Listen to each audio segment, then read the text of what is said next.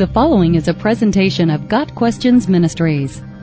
What does the Bible say about failure? To fail from time to time is only human, but to be a failure is when we are defeated by failure, refusing to rise and try again. Christians often believe they should be immune to failure by virtue of their relationship with God, but the truth is that God often allows us to fail for a variety of reasons. Job 14 verse 1 says, "Man born of woman is of few days and full of trouble." That doesn't say unbelievers or the ungodly. It says, man born of woman.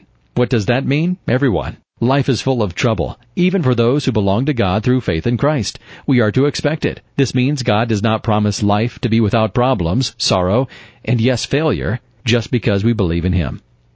Luke 9 verses 1 through 5 describes how Jesus sent His disciples out to preach the gospel and perform miracles. He also taught them how to handle failure. If people do not welcome you, shake the dust off your feet when you leave their town as a testimony against them. Jesus wanted the soon-to-be apostles to model themselves after Him. He gave them testimony and authority over devils, power to heal the sick, etc. Most of all, Jesus wanted them to have boldness. He knew that not everyone was going to receive the truth about Him. But in saying, shake the dust from your feet, He meant for them to move on and plow forward. Witnessing and being rejected can make us feel like failures, but if we understand we are to expect it, John 15 verse 18, what appears to be failure actually becomes a badge of honor. When we feel failure come against us, our first reaction may be to run or give up. When it comes to sin, we are all capable of avoiding it. Even in complete love, faith, and devotion to God, we can fail. But God is not shocked by this, which is why He sent His Son to die for our sins.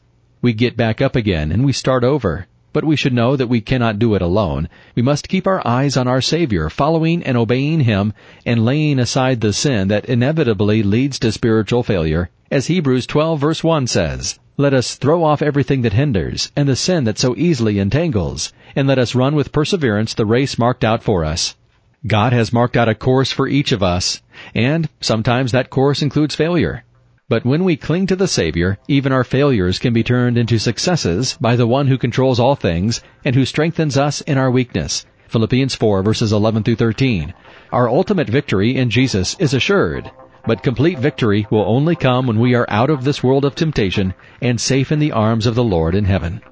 Got Questions Ministry seeks to glorify the Lord Jesus Christ by providing biblical answers to today's questions. Online at GotQuestions.org.